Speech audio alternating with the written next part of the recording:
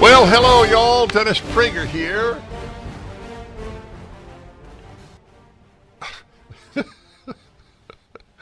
I was going to say I have bad news and I have good news. And the usual, which would you rather hear first? Most people choose the bad news because they can't enjoy the good news if they're in suspense about what the bad news is. But I don't. The problem is that I have bad news. And I'm laughing because I prefer to laugh than to cry. And please understand, we did not lose yet. The sober, the decent, the rational, the happy have not yet lost to the left. Look at Florida. He wrote a piece, Ron DeSantis did, for the Wall Street Journal about taking on Disney. This man is the real deal. He's not the only real deal. And I'm happy with all the candidates for the Republican nomination. I could live with any of them as the nominee. Because there's only one battle that needs to be won, and that's not against fellow conservatives. Which I want to address for a moment before I go back to what I was going to talk to you about. There is a real division among conservatives with regard to the supporting Ukraine. There are good people on both sides, but it appears that some on the anti-funding Ukraine side have begun to attack Republicans who want to fund Ukraine in its battle to survive as an independent state. That's not right. That's really bad.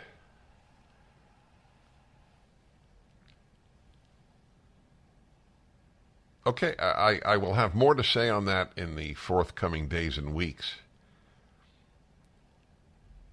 But if we start to have a circle firing squad in conservatism, then the country is doomed. You can be for aiding Ukraine and be a terrific conservative. You could be not for aiding Ukraine and be a terrific conservative. I am for aiding Ukraine. I know how many terrific conservatives don't agree.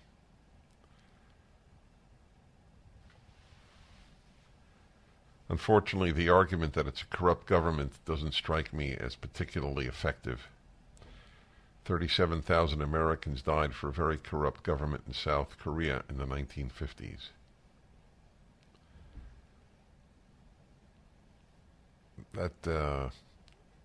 There's another reason I don't find that argument persuasive. We have a corrupt government too. So if America were invaded, should nobody come to our aid because we have a corrupt government? It's hard for me to believe that there's more corruption in Ukraine than in the United States at this time, with what has been done to the FBI, the CIA, the EPA, every federal agency.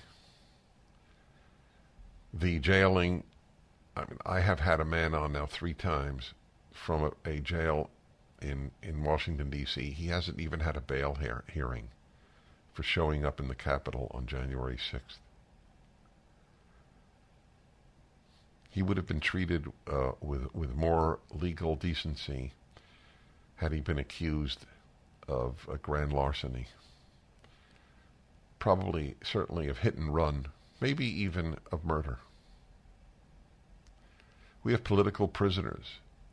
So the argument that Ukraine has corruption in its government, it's hard, as I said, to imagine that it is greater than the corruption that the Democrats have constituted in the American government. We promised Ukraine, the whole West did, that if you give up your nuclear weapons, we will defend you if you're attacked.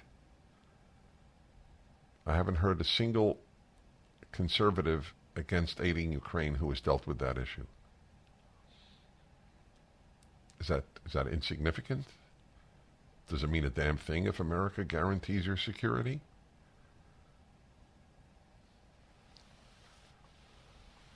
Okay, just had to make that aside. I was on a British podcast last night, midnight my time, 8 or 9 a.m.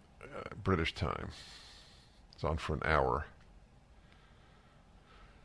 And he kept raising this issue of the conservatives in America who are attacking conservatives who are for aiding Ukraine. The argument that we don't care about the southern border, but we care about Ukraine's borders. My friend, whom I deeply admire, Tucker Carlson, makes that argument all the time. It's a non sequitur. The reason that this government in the United States doesn't care about the southern border has nothing to do with Ukraine. It didn't care about the southern border before the invasion, and it doesn't care about the southern border after the invasion.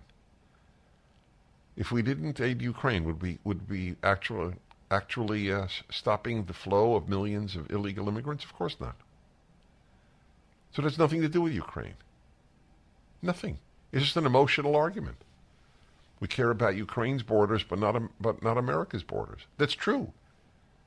That is true. But it's irrelevant.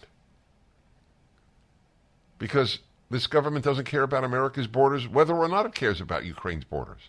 If it stopped aiding Ukraine, would it stop the flow of immigrants? Of course not. So what does the argument mean?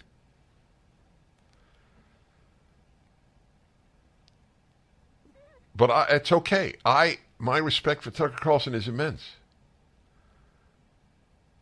And there are others for whom I have tremendous respect who hold this position. The thought that I would attack them as not real conservatives or whatever, as is now being done by some to those of us who are for the aid to Ukraine, this only ensures that the Democrats will win. That is all it will do. It's not going to change any of our minds.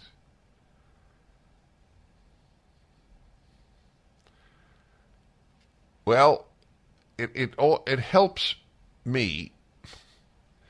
You know, I philosophize a great deal. I think about life a lot.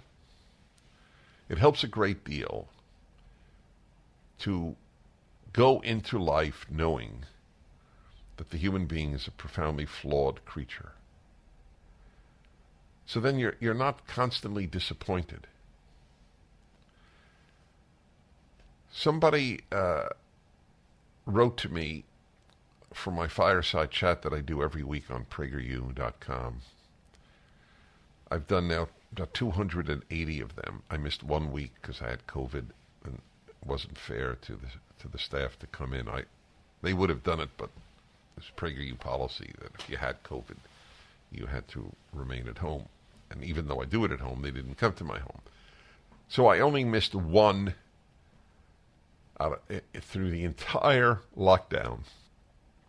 We all got together every week and did the fireside chat. You would love it, by the way. You should definitely watch it at prageru.com.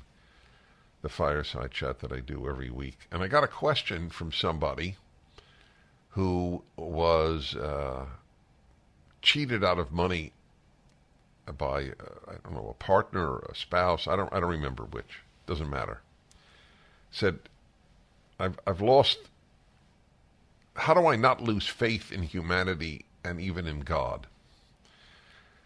I said, well, you went into life with this naive belief that people are basically good.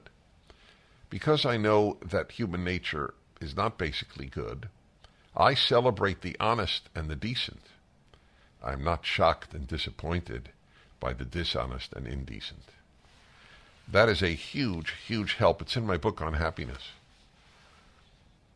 I walk through life pleasantly surprised, not disappointed.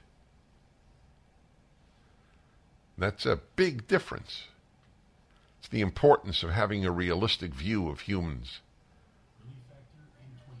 Anyway, and as regards God, what does that have to do with it? The amount of evil in the world historically, somewhat of a bigger challenge than you being cheated out of money.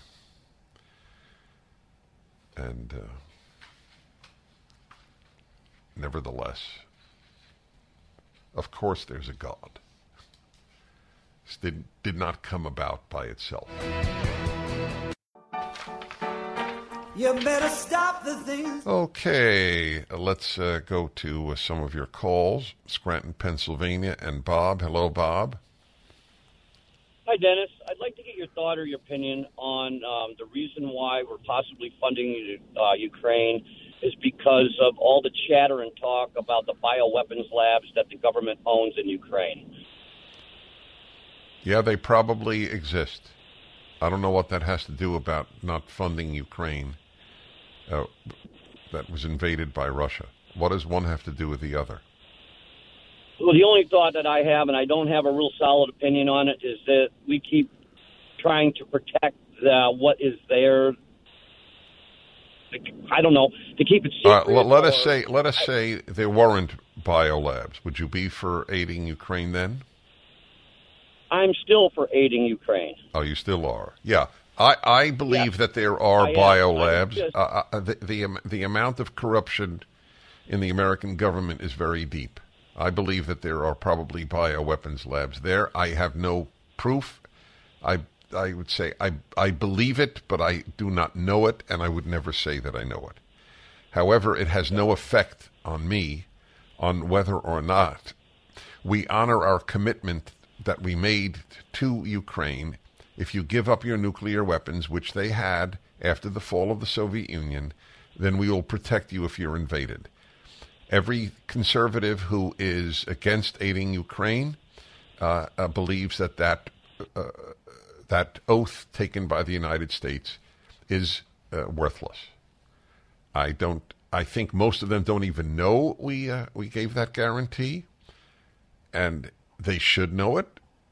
Before you oppose something or approach something, you should try to know as much as you can. I'd like to have an answer to that. Give up your nuclear weapons, and we will protect you if you're invaded. By the way, if it's for bioweapons, why are Sweden and Finland, neutral countries, asking to join NATO? Why are they so scared of Russia? They don't have bioweapon labs in Ukraine. They're not as corrupt as the Biden administration. Why is virtually every West European country doing something to aid? Not nearly enough, because they used the American taxpayers to cover their defense obligations since World War II. Europeans have very little to give to Ukraine in terms of armaments because they were too busy spending their money on social programs and boasting how America was wasting its money on defense. And now that they need defense, they have nothing or close to nothing. Remember how the left ridiculed Donald Trump for constantly saying, hey, wait, you're in NATO?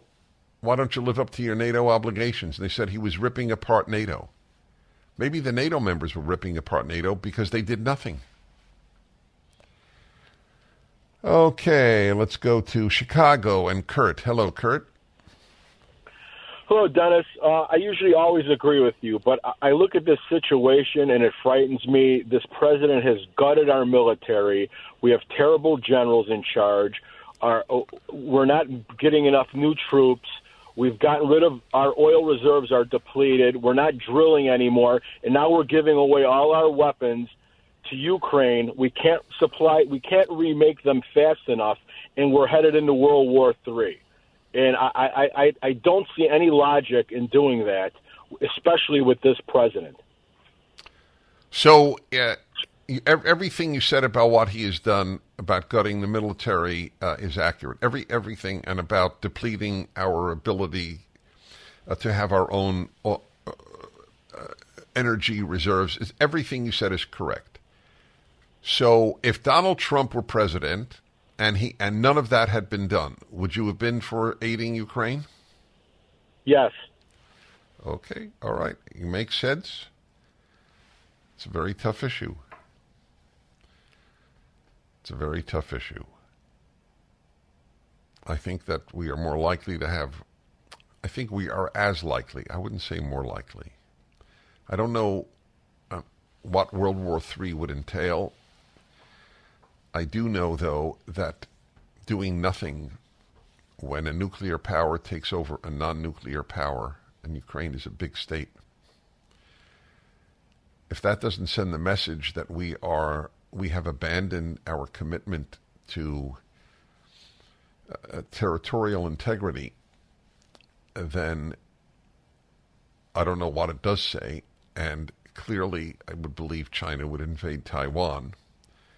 And at some point, you would then have to say, we have to stop this. But at that point, it's a much greater cost. There are bad actors on this planet, really bad. Putin and Xi are two of them.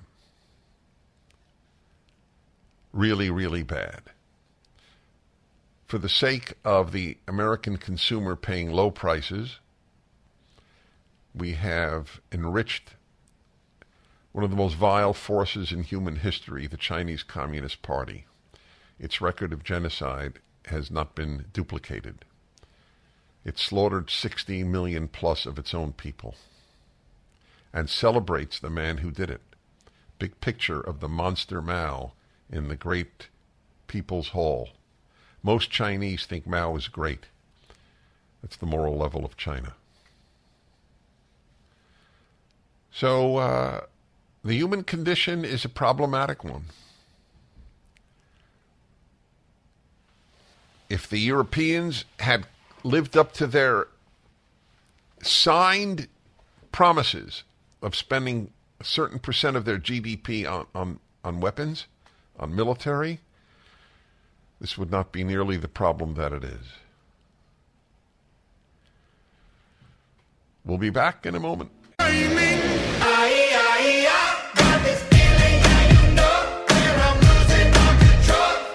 Hi, everybody.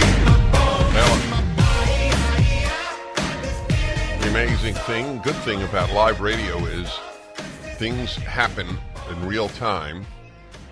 So we might as well talk about Ukraine again. There are good people on both sides of this issue. If the conservatives break up over Ukraine, there will be a victory for Putin and a victory for Biden and the left. If you love this country, don't attack fellow conservatives with whom you differ on this issue. We can differ. Literally, God knows who's right. My belief is that if Donald Trump were president, he would not have watched Putin take over Ukraine. I will verify that with Seb Gorka, and because he just spoke to the president yesterday on his program. Of course, if he were president, I don't believe Putin would have invaded. When you have a wimp as the president of the United States, then it invites bullies. Weakness invites bullies. It's true on playgrounds, and it's true in the world.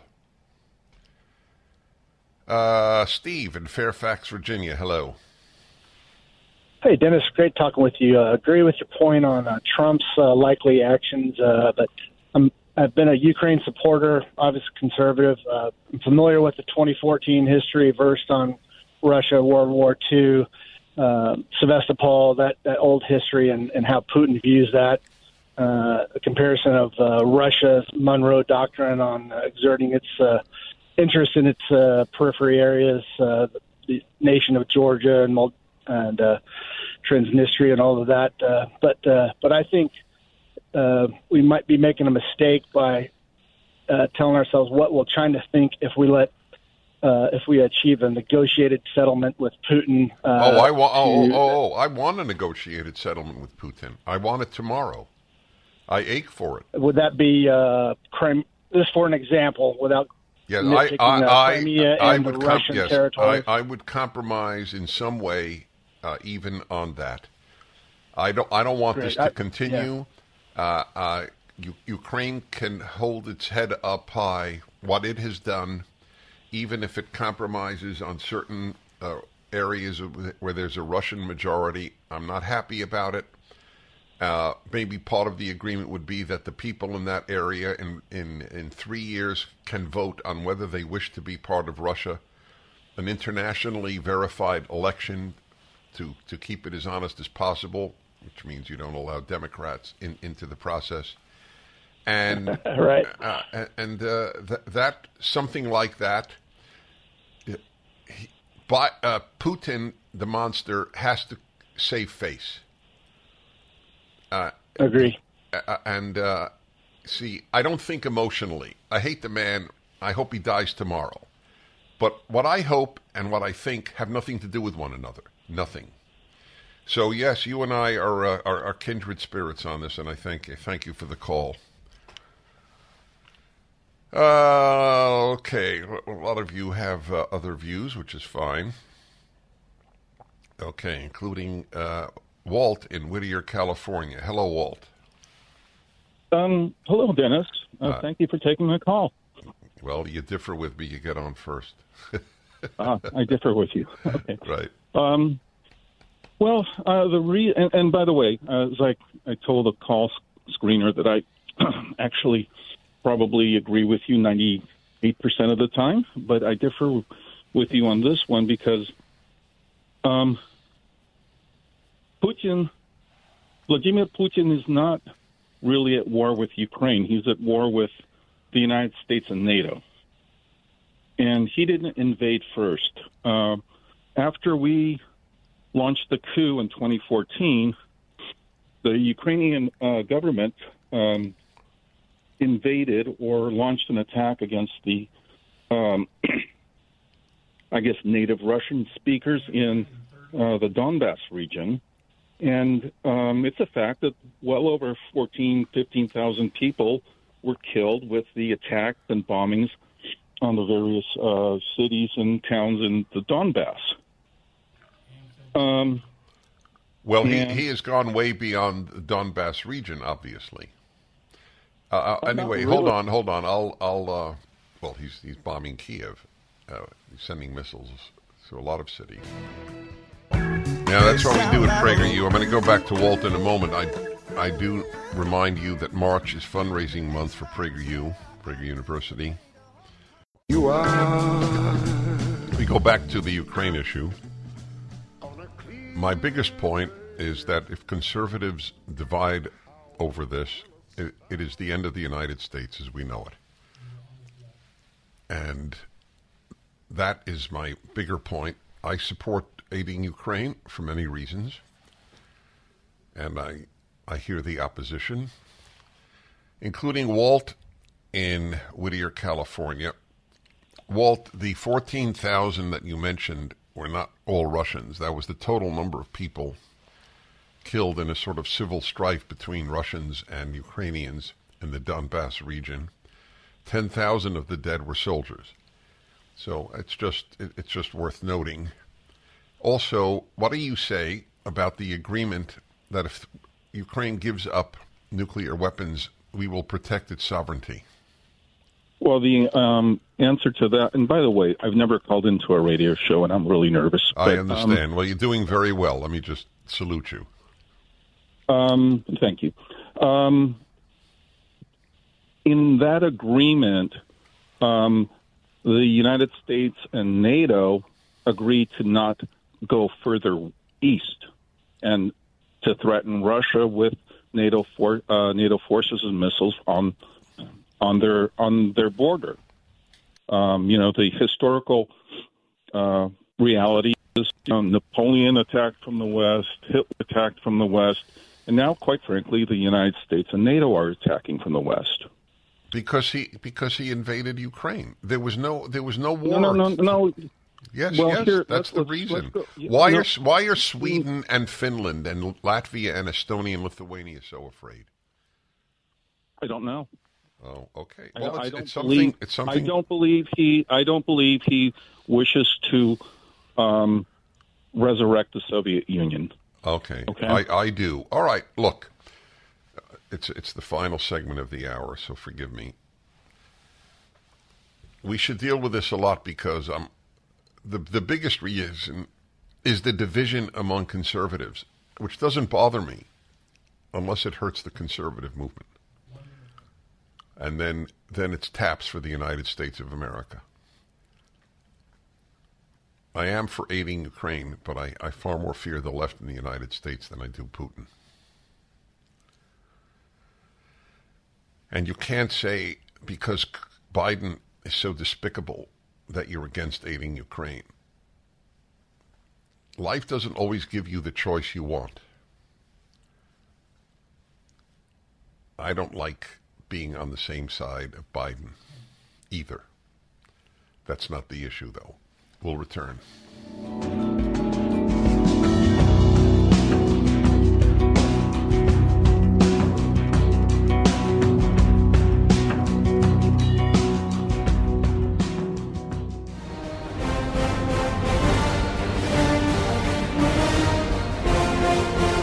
Hello, everybody. I'm Dennis Prager.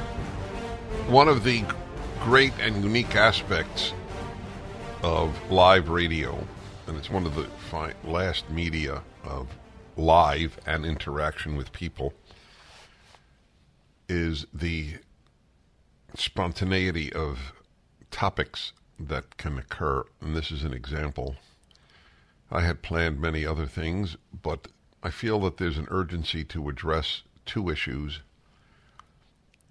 maybe of equal importance, or maybe the first one is more important even.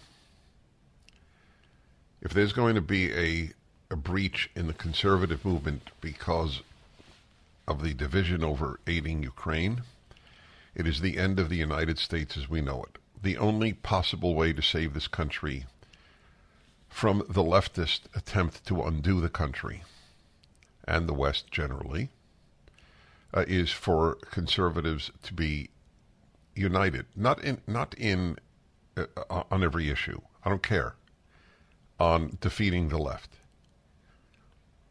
but if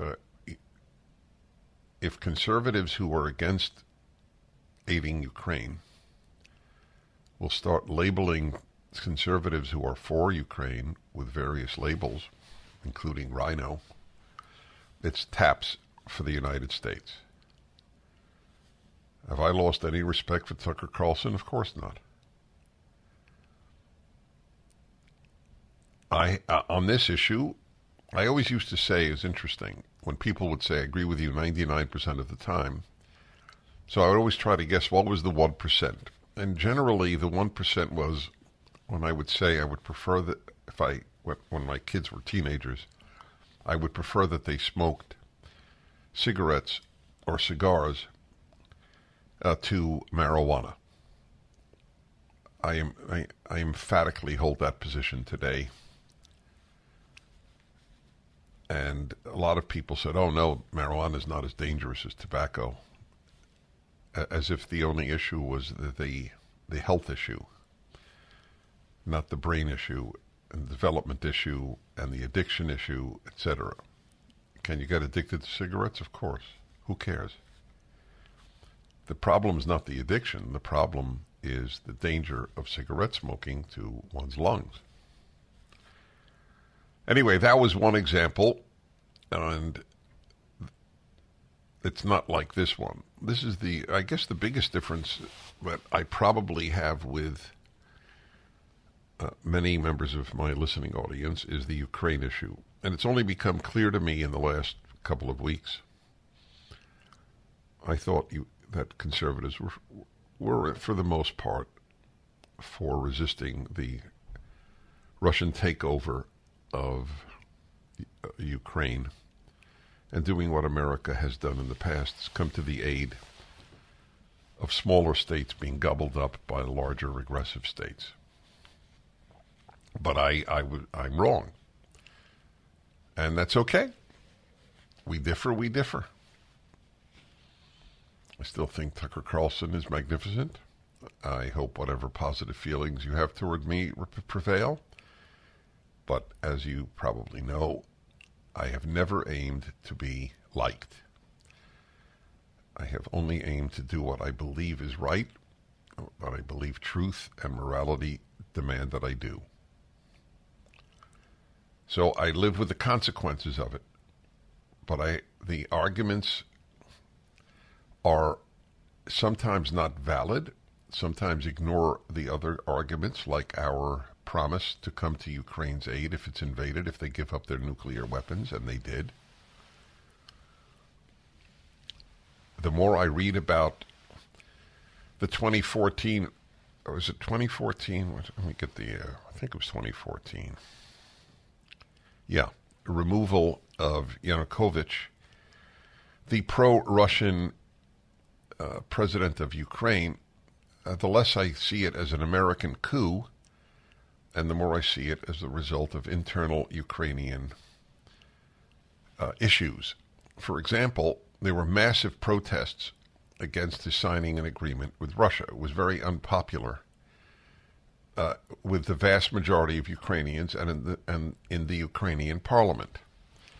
And so there were so many protests, the man actually left the capital. And while he left, they declared that he was no longer president. That's what's called a coup. Whether it was legal or a coup, I don't know. I will do further investigation of it. I don't know why the United States is regarded as having organized it or done it. How does the U.S. manipulate the Ukrainian parliament, and did it even need to? It wasn't as if his removal was not popular among parliamentarians or the Ukrainian people. But then Russia invaded the Crimean region, the Donbass region, and then ensued a war. And I don't see how those things argue for not coming to the aid of Ukraine. It's not like it's only an issue over the Donbass region. The attacks on Kiev with missiles and other ways of attacking other parts of Ukraine.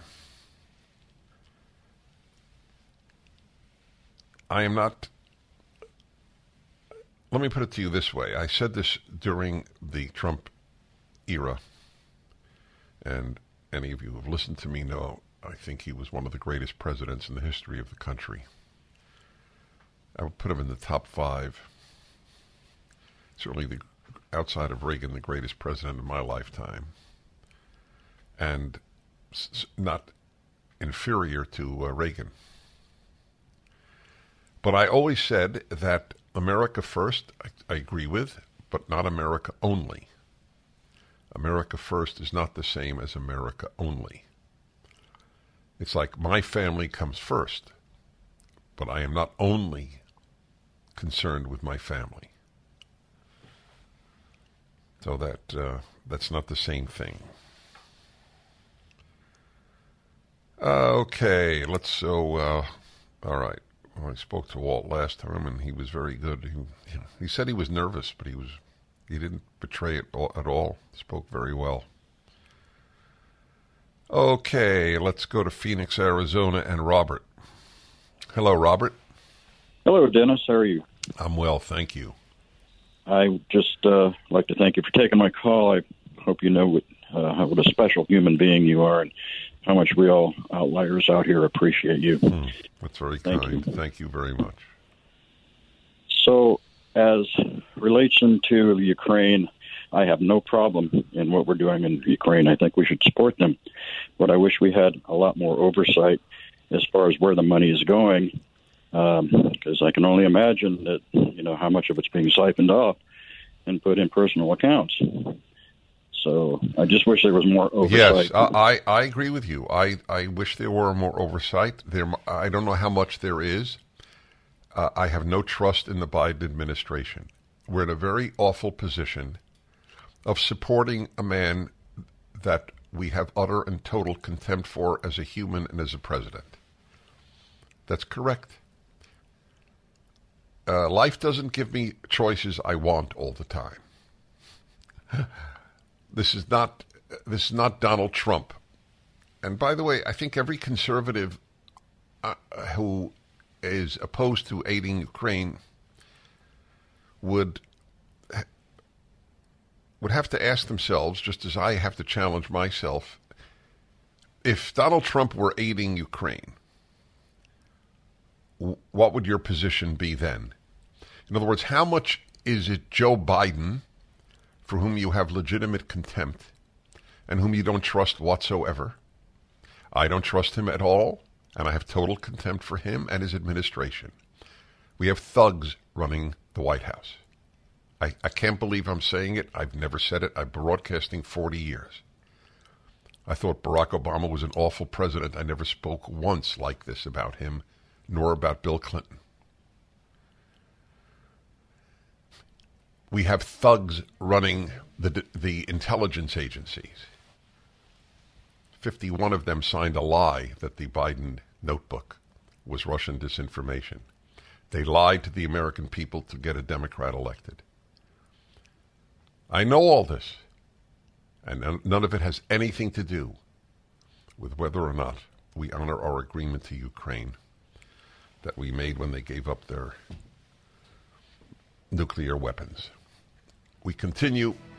I'm Dennis Prager. All right, everybody. Dennis Prager here. I have my friend and colleague Sebastian Gorka, who was in the Trump administration and just yesterday had President Trump on his show. Before I ask you about that, I just want to tell you, Sebastian, what has been on my mind and what I've been talking about. As I said many times, good people can differ on the Ukraine issue. It's a given to me. But I am now hearing and seeing a very different thing, that some prominent conservatives are condemning the conservatives who are for supporting the war effort in Ukraine as rhinos or other things. Do you have any thoughts on that? Yes, I would say in that case they don't believe in the concept of America and 1776. If a group of people fighting against a dictatorship, the usurpation of their freedoms, was important in 1776, it's important for all Americans and patriots today. Let me just remind my fellow Americans who were born here, who aren't immigrants like me, if France, if Holland and Spain hadn't assisted the colonials, the founding fathers, the United States would not exist as a country today. It would be part of the British Commonwealth. The idea that any conservative can be on the side of a former KGB colonel who persecuted lovers of freedom, who persecuted Christians as part of his job in the State Security Committee of the Soviet Union is absolutely galling to me, Dennis. Okay, listen, you have great delivery and passion on this, which I salute, and I want to remind everybody you can't get more pro-Trump or pro-MAGA than Sebastian Gorka. So the notion that people who are for aiding Ukraine are somehow, listen, Candace Owens tweeted out that you're a rhino, and I'm close to Candace. I was shocked. Any conservative, any Republican who supports aiding the Ukraine is a Republican in name only. If this starts to happen, then we crack up as a conservative opposition to the left-wing takeover of the country, and we lose the country. So this is my first passion, that conservatives not have a civil war. Now, what is your take, knowing the president far better than I do and far better than almost anybody listening, and having had him on your show yesterday, what do you think his take is on Ukraine?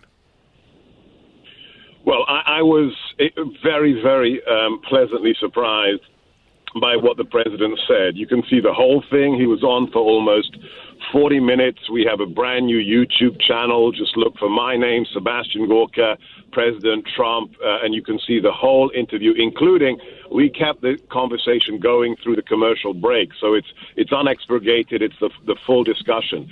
He was adamant on two things. Number one, what is happening in Ukraine is a tragedy. He went on and on to talk about the whole cities that have been leveled by the Russian forces. He just talked about the utter magnitude of destruction that Putin has executed against the people of Ukraine. And then secondly, and I'm always asked what would happen if President Trump were in the White House again. He said, and this was the title for our clip, this war would end in 24 hours if I were back in the White House. And I believe it. Let me just remind all those who forgot or didn't pay attention. When we were in the White House, the Assad regime, the murderous Assad regime, decided to use chemical weapons again against civilians. President Trump didn't want to deploy the 82nd Airborne, didn't want to intervene on the ground, but he dropped 52 cruise missiles on that Syrian airbase to send a message to Putin, to Kim, to Xi Jinping. You do not do this to innocent women and children. He sent a message to all dictators. Not only that, in Syria, he found 300 members, Russian members of the Wagner Group. These are Putin's mercenaries. When we found them destabilizing Syria, President Trump ordered the Pentagon to kill those Russian mercenaries.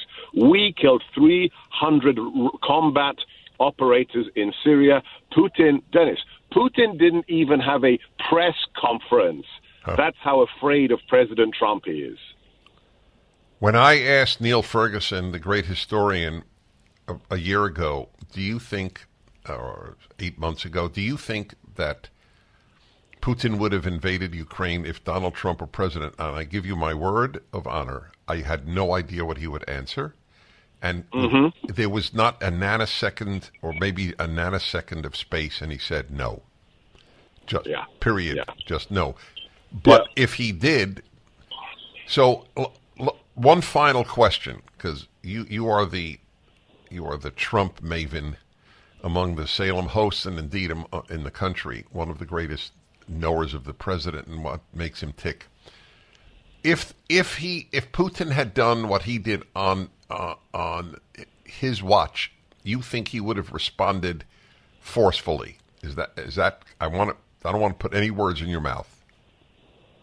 Well, I would have advised him as his strategist to immediately move troops to the Polish-Ukrainian border, to move troops to the Baltic states. We have to keep our word. We helped create NATO in 1949. We have an Article 5 commitment to our friends. We promised to protect them and they protect us.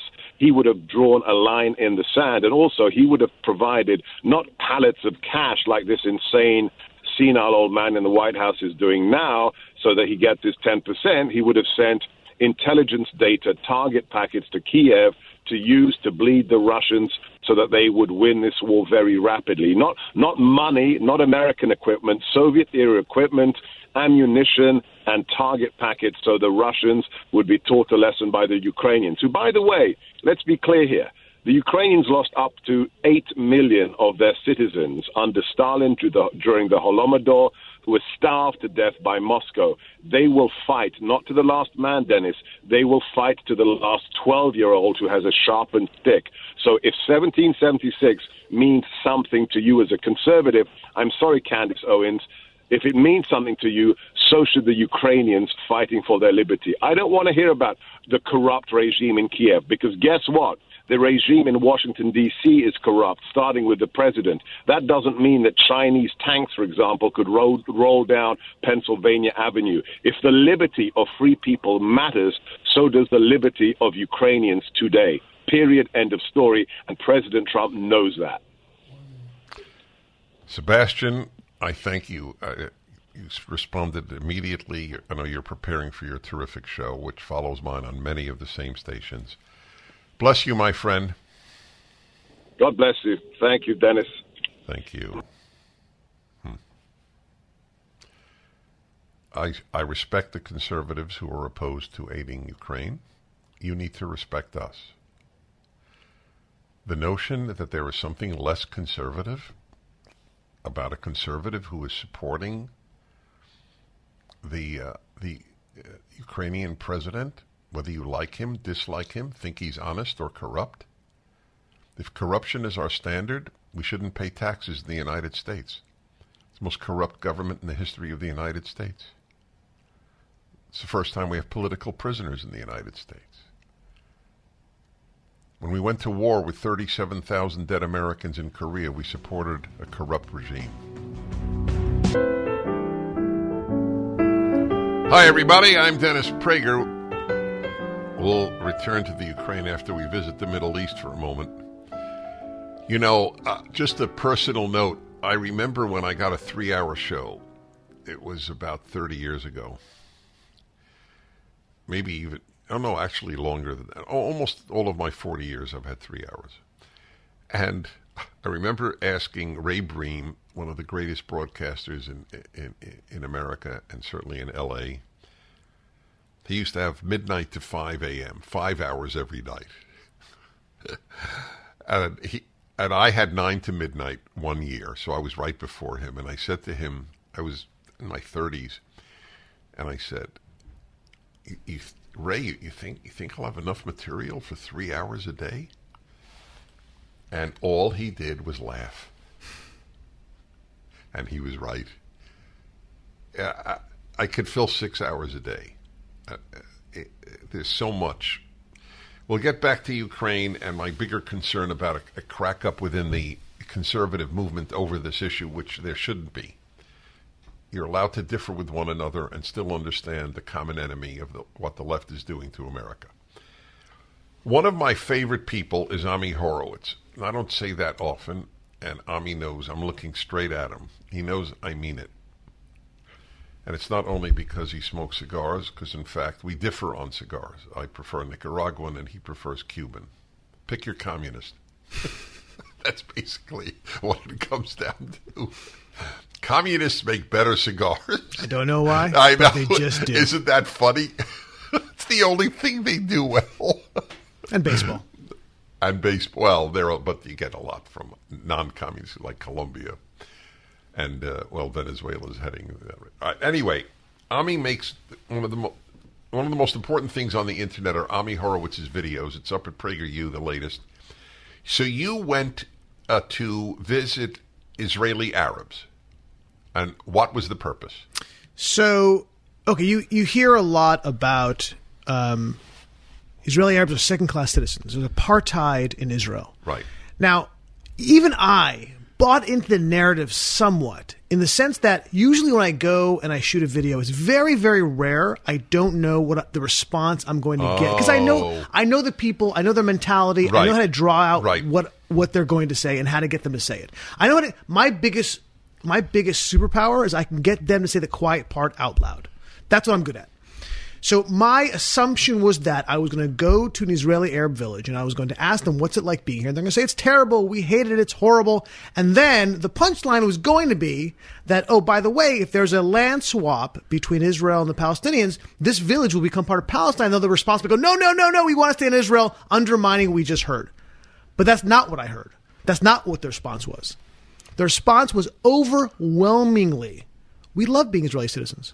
We love it here. Is it perfect? No. But is it perfect for black people in America? Of course not. But it's better being a black American than being black anywhere else in the world. And it's better being an Israeli Arab than being an Arab anywhere else in the world. Overwhelmingly, that was the response that I got. Oh, so you say you went in not knowing what response you would get. No, in fact, I thought it was going to be the opposite. That they would be thrilled to be part of a Palestinian state. No. I knew they weren't. No, I knew they were. I thought they were going to moan about being an Israeli. But when push came to shove, and I said, "Would you rather be Palestinian?" They I get it. I see. But they didn't even moan. No, they're quite the opposite. Quite the opposite. You're right. I'm surprised too, to be honest. And I thought the official doctrine was to bemoan being an Arab in Israel. So this is very similar to being black in America in the sense that if you ask black leadership, what's it like for black people? They'll say it's terrible. It's horrible for black people in America. But if you ask black people what it's like, no, it's great here. What are you talking about? Right? Similarly, Israeli Arab leadership does the same thing. They moan and they complain about the differences between Jews and Muslims. But when you ask the people on the street, they look at you like you're crazy. No, it's great here. It's so interesting. So, look, data says a lot, right? Okay, you can get somewhat from talking to people, but it's anecdotal. But data says it all. And do you know that, for example, there's a wage gap between Israeli Jews and Israeli Arabs. That's true. There's a wage gap. But guess what? The wage gap between Israeli Arabs and Israeli Jews is smaller than the wage gap between black Americans and white Americans. Wow. And by the way, if you want to say all disparity is discrimination, well, there's a wage gap between white Americans, a significant wage gap between white Americans and Asian Americans. Does that mean there's discrimination against white people? Is that what it is? Or could it be other factors that come into play? And you can see the video at PragerU.com. You can. Yes. Back in a moment.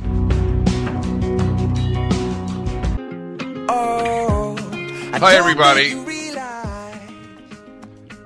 Serious thinker and an actor on the world stage in the media world is Ami Horowitz. He has gone all over the world to very, very difficult situations, including crossing over, was it with Syrians into Europe, into Greece? On a raft. On a raft. I mean, it's guts, and it was important. And one of the dumber decisions I made. Well, it's a very tough call often between courage and dumb. That's true. If it works out, it's just courageous. That's true. If you'd have drowned, it would have been dumb and courageous. Thank God you didn't drown. But anyway... I mean, I wasn't braver than Biden. Let's be honest. Right, okay. Talking about real bravery. That's such a good point. This video up at PragerU.com just went up today with Ami Horowitz in an Arab village in Israel and asking them, as an American journalist, that's the way you defined yourself, so how is it here? And you expected to hear, we're second-class citizens. And they just basically say, it's actually great. Even I believe the brainwashing. Yes. That's the thing. That's that right. Even I bought into the narrative. Yes. That they hate it. They hate in Israel. Right. They're prisoners, Right. Apartheid. Right. Even I bought into that narrative. That's very interesting and very important that you note it. So anyway, it's up at DennisPrager.com, as are many of your videos, correct? Yeah. Did I say DennisPrager.com? No, at PragerU.com. Yeah. So while we're at it, I have another conservative, Ami Horowitz, and you had no idea what the Arabs in Israel would answer you. I had no idea what you would answer me. I did not know what your position is. If I know a person is a conservative, I have no idea whether they'll support or oppose the aid to Ukraine. What's your position? I think this is one of the easiest decisions for us to make. Russia is, if not our number one geopolitical foe, number two, right? Depending on what data, what metric you're using. Russia is actively working against American interests and has been for generations.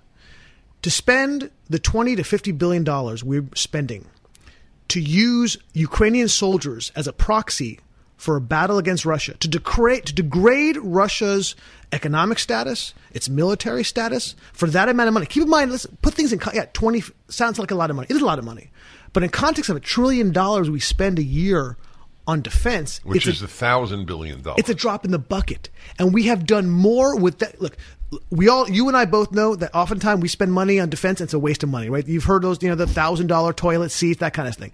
There's nothing, and yes, some of that money I'm sure is going to line Ukrainian pockets, but you have to understand that's part of the bargain when we do spend money anywhere, including here in America.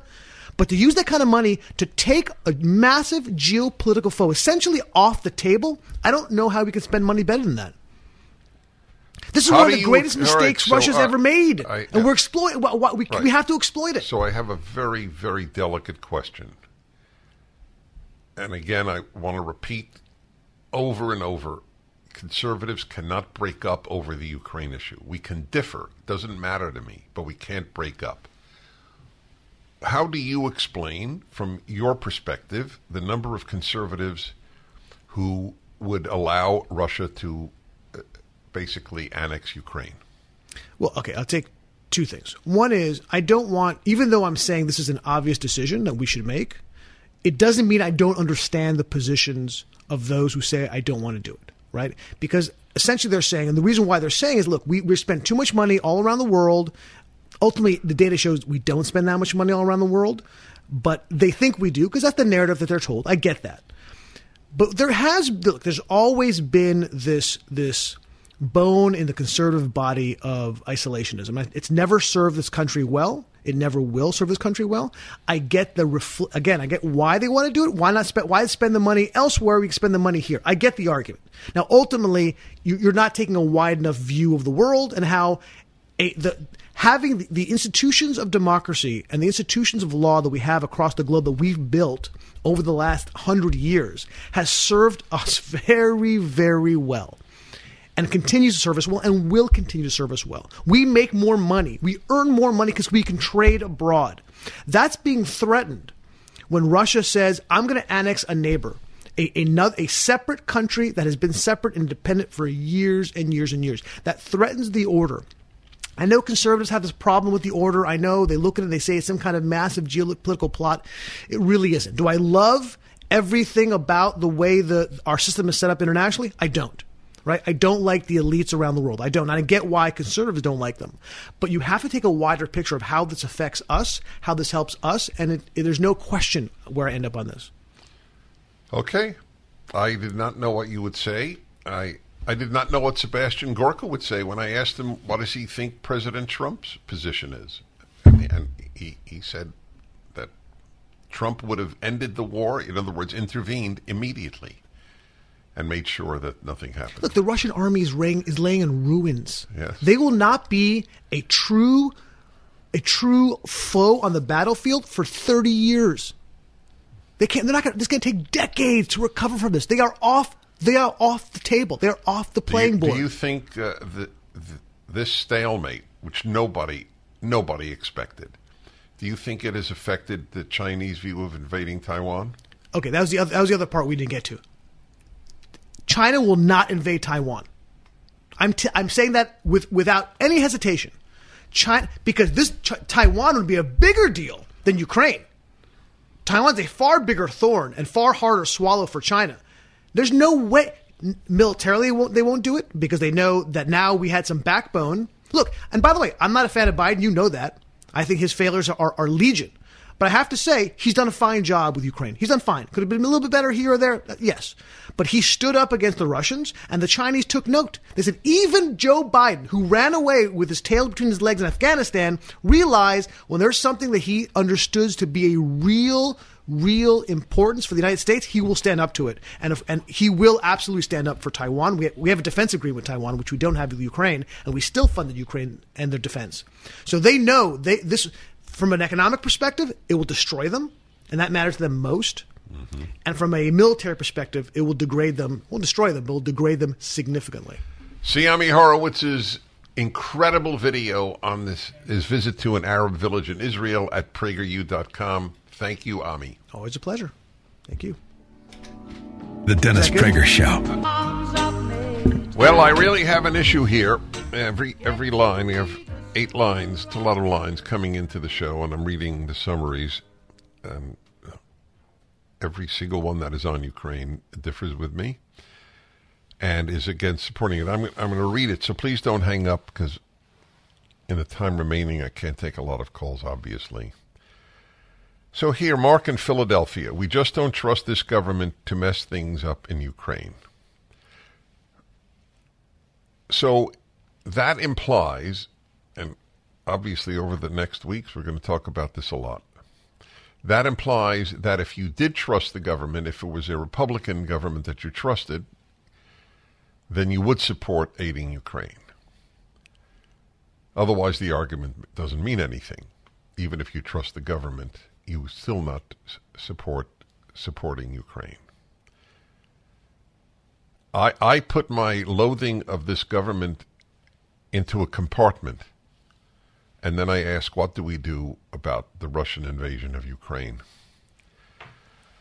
All right, let's see. Biden is lying. We need to get out of Ukraine. It is reckless and dangerous. By the way, every one of your arguments, those of you who are opposed to going into, well, I'm opposed to America going into Ukraine. Nobody is for sending troops. But even opposed to aiding them, and they're dying in great numbers fighting the Russian invasion, and you support every single one of those arguments could have been given in the Korean War. But nobody knows anything about the Korean War because it upsets both conservatives who are on the isolationist side and the leftists who would depict every American intervention as imperialist. It's amazing how people don't know about the Korean War. 37,000 Americans died there. God knows how many were terribly hurt, but who didn't die there. Every single one of these arguments, the South Korean government was corrupt, could have given that argument. I don't trust Truman, a Republican, could have given that argument. So when is it proper for America to help people who are invaded? I admit that my commitment to religious values is a big part of my support. If you are given by God or by your own work or both great power, and to stand by as a country is gobbled up, whether you like the country or not is not the issue, or you like the government or not. Anyway, my bigger appeal is this. Don't start attacking the people you differ with if you're conservative. I have no desire nor inclination to attack those who oppose aid to Ukraine, and it should work in the opposite direction or the left wins. Dennis Prager here. Thanks for listening to the Daily Dennis Prager Podcast. To hear the entire 3 hours of my radio show, commercial-free, every single day, become a member of Pragertopia. You'll also get access to 15 years' worth of archives, as well as the daily show prep. Subscribe at pragertopia.com.